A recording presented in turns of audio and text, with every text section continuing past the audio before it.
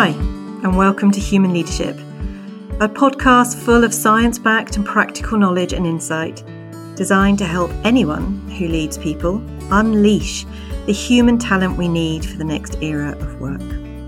I'm Suzanne Jacobs, an organisational behaviour and performance expert who's worked as part of senior leadership teams for over 30 years and conducted more than a decade of research into the neurobiological drivers of intrinsic motivation and trust. In each episode of Human Leadership, I'm going to take you through what you'll need to make your workplace human fit. And to help me along the way, I roped in my sister Chloe, a brilliant educationalist who also knows just a thing or two about leadership. And together, we'll guide you through everything you need to know to become a better human leader. In this episode, we'll be discussing the power of the positive, what optimism, luck, and positivity have to do with our health and performance, and how to cultivate and strengthen our resilience through the positive.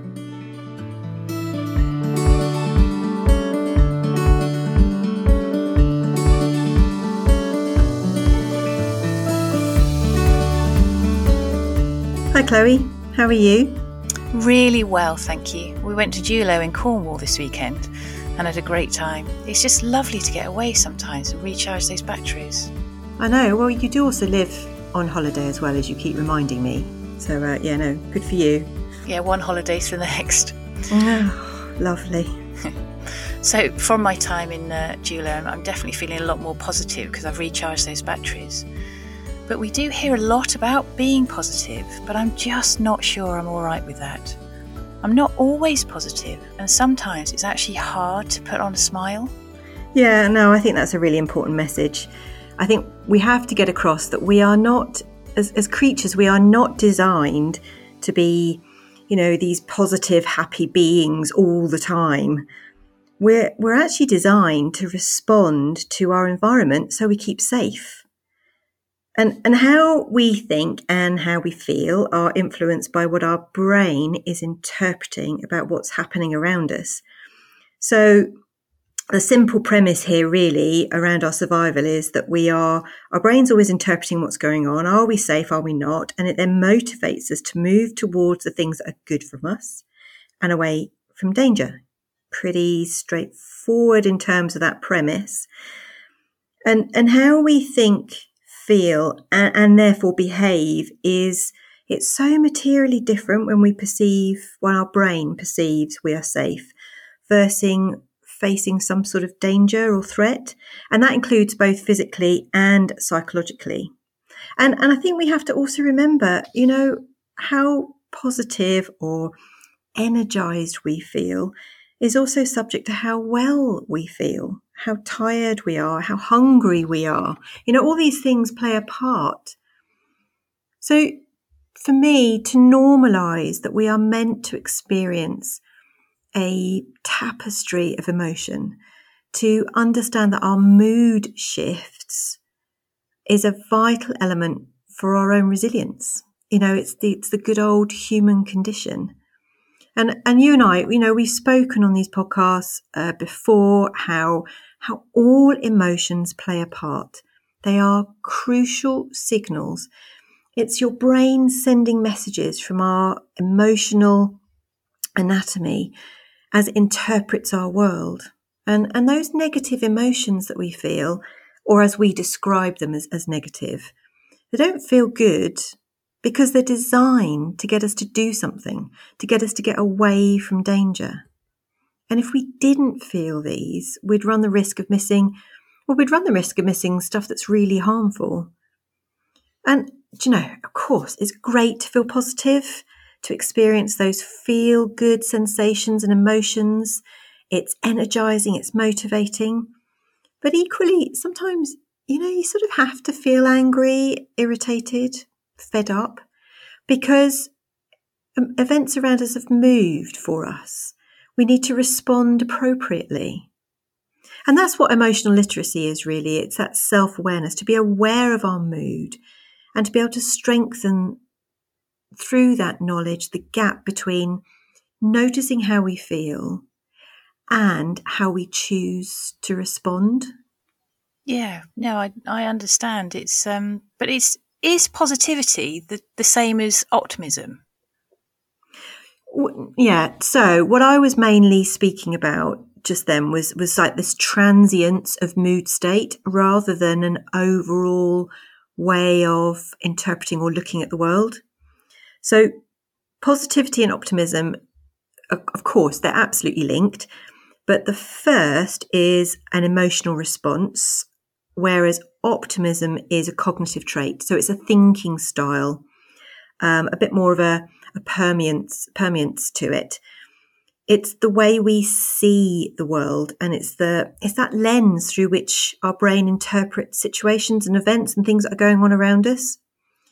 And this is really important because how you see the world, how you interpret it, how you perceive it has a direct link on your quality of life. And do you know what? Even the length of your life. And the father of learned optimism and one of the most influential figures in the realm and the field of positive psychology is Martin Seligman. And I'm going to turn to him in terms of defining optimism. He says it is a tendency to expect the best outcome or dwell on the most hopeful aspects of a situation.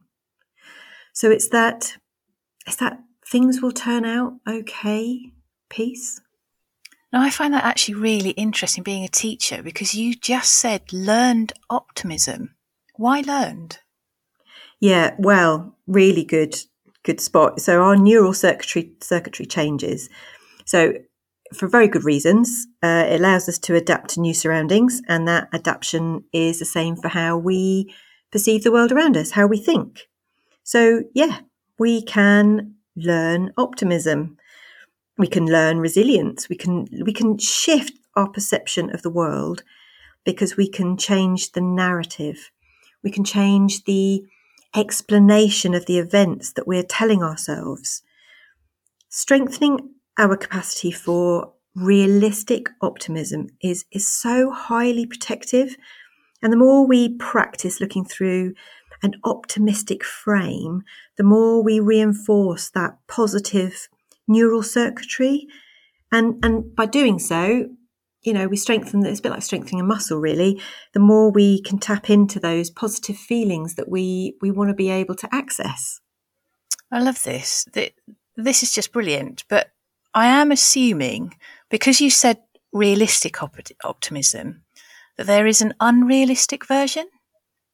Yeah, no, it's a good shout, because we've got to be really careful about what optimism really is. Optimism, or realistic optimism, it's not about the rose-tinted glasses or the Pollyanna view of the world that all things are always rosy and wonderful.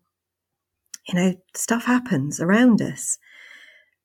Realistic optimism it's an attitude. It's a solution-focused attitude with a sprinkle of pragmatism into the mix. It's not about not getting upset when things don't go as planned, or it's not about not worrying when we're facing a challenge ahead of us. But realistic optimism is about acknowledging the normal emotions we all face in tough times. It's about moving to a position of acceptance when perhaps things have gone awry. And then it moves to a solution orientation, so we can start to look and find the answer, the way out. And of course, linked to all of that is how we experience and how we take ourselves through the situation gives us scope for learning and the opportunity for growth as well. Yeah, I can see that, but I have to ask the question, what about good old pessimism? I think there's room for pessimism, but again, we've got to be really careful, a little bit like defining realistic optimism and putting the caveat around that. We've also got to bring in pessimism and explain where there's room for it and why. So there is room for what's sometimes called strategic or defensive pessimism, this is a little bit more like risk assessment or contingency planning. But it's not the perpetual Eeyore perception that the world is just a gloomy place. And I think just going back to mood state that we were just chatting about right at the very beginning, on some days, sometimes we will not be feeling on top of the game. You know, the good old got out the bed the wrong side days. So we will tend to be more pessimistic. But tomorrow, you may look at the same situation and you'll see it completely differently. And I think finally on that point is that optimists also tend to explain why things happened really differently to pessimists. It's something that's called attribution or explanatory style. So optimists will tend to see setbacks as sort of one-offs, temporary, specific to the moment, incidents that don't define them, rather than things that perhaps always happen to them and can't be changed. They also have control over working things out, and they look to the future as something that's in their influence. And this links back to J.P. Rota and his work around locus of control. So let me just bring that to life. Let's just say I lost my keys. There you go. I lost my car keys. It's annoying. Of course, it's really annoying. And and you know me, I will probably say a few choice words. But I can choose to see that I don't always lose my car keys. It is a one-off. There were things that were specific to that particular situation, and they don't define me. I'm not a failure because I lost my keys. I just lost my keys. So once I've got over the initial irritation, I can start to seek the solution. I can start to think, okay, I can call home. I could ask them to find the spare key, call them out, come and get me. You know, all of these things, there are solutions, but it doesn't define me. And I have moved myself from the problem into the solution. Yeah. No. So are optimists more actually successful then? So that's a really interesting question. And I'll refer to the studies that are out there actually. So studies such as the one carried out by University of Pennsylvania show that optimists they're better at avoiding harmful behaviours such as smoking. They tend to make more healthy choices. They have better mental health. They seek help quicker if they're concerned about their health as well. They definitely take up more opportunities, and they're better at overcoming adversity. And because of those things, they often have higher incomes. And because they have a greater inclination towards hope, and they tend to expect the best outcomes, they're more likely to achieve because they try more. It's sort of that's the link really. And they also they place less limits on themselves as well. So one of my favourite psychologists, Richard Wiseman, actually, and one of my favourite studies that he ran looks at this actually. Now he set up and ran something called the Luck School, and those that went through the Luck School, almost all participants reported significant life changes, which included increased levels of luck, self-esteem, confidence, and success. And what he showed was that we are to such a large extent the guardians of our own good and bad fortune. And I want to quote him here because he sums up his findings as lucky people generate their own good fortune via 4 basic principles. They are skilled at creating and noticing chance opportunities, make lucky decisions by listening to their intuition, create self-fulfilling prophecies via positive expectations, and they adopt a resilient attitude that transforms bad luck into good. So, taking the case of the chance opportunities, one of the experiments he ran around showing how lucky people consistently encounter such opportunities that come their way, and of how they see them, whereas unlucky people tend to miss them. He carried out a really simple experiment to discover whether this was due to differences in, their ability to spot such opportunities. He gave both the lucky and the unlucky people a newspaper, and he asked them to look through it and to tell him how many photographs were inside. Pretty straightforward.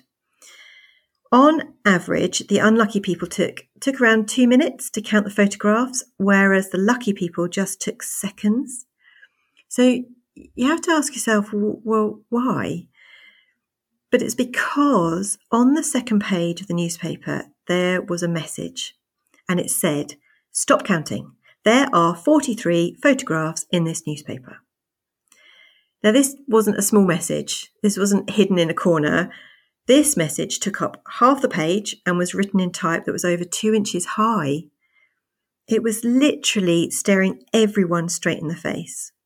But the unlucky people who were so focused on counting, they missed it. They tended to miss it, pass them by.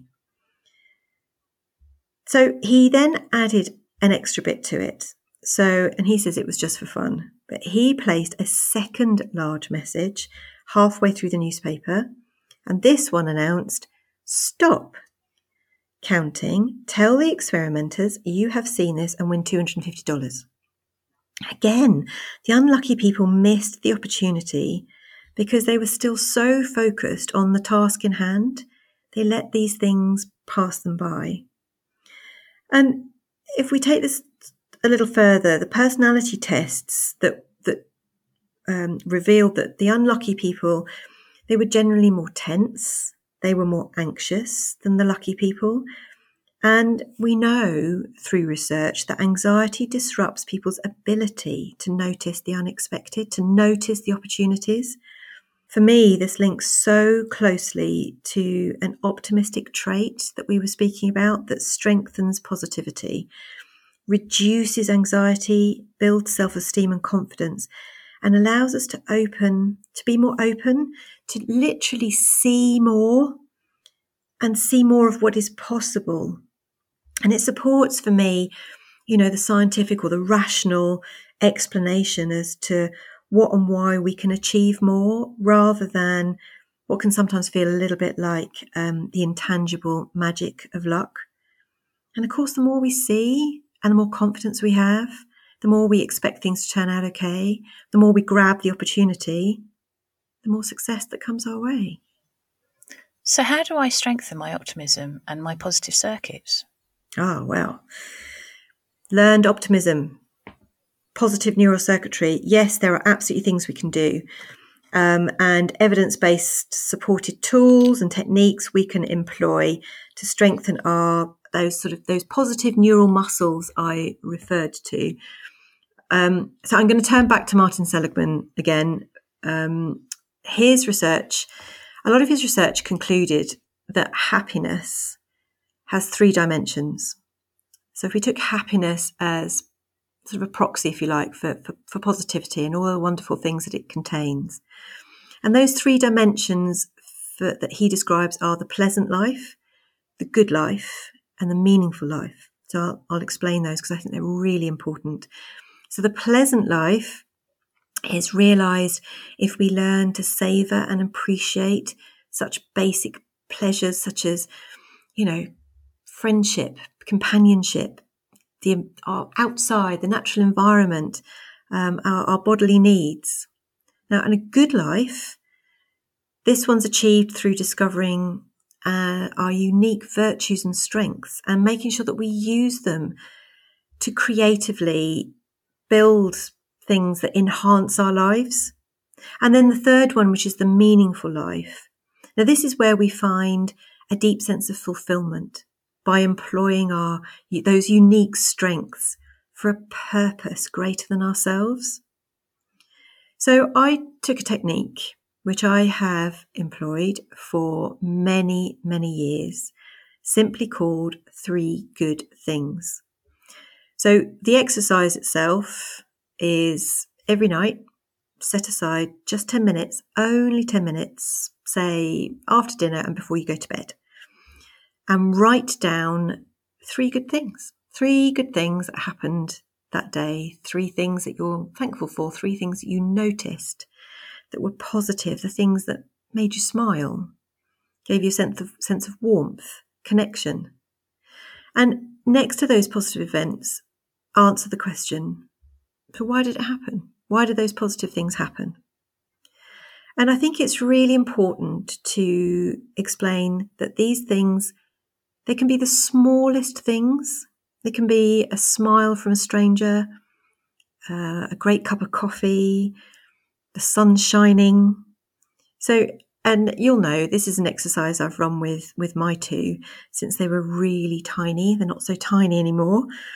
And I extended it to thinking that while we're recording this, Christmas is actually just around the corner. We have a gratitude tree, and it's one that we made, and it's got 24 hooks on it. And on those 24 days leading up to Christmas, we just write on a little luggage label something that we're thankful for, something that we're grateful for, something that's made us smile during the day. And we just hang it up, and we share it with each other, and we hang it up on the tree. So it builds over those 24 days. 3 good things, 3 positives. It's so simple, but it is so incredibly powerful. And it's exercising that neural positive circuitry muscle all the time, every day. And what it also does is it allows us to take in what's around us, literally absorb it, to see it. We can, I call them freeze frame moments. And our ability to be able to savor those moments as well. And when we look back on our day and we experience the good stuff, and we look back even on those tiny things, we experience those emotions again. When you bring back a happy memory, you experience it a little bit like opening the photograph album, looking at the pictures on your phone. It literally takes us back to the smiles captured in the memories.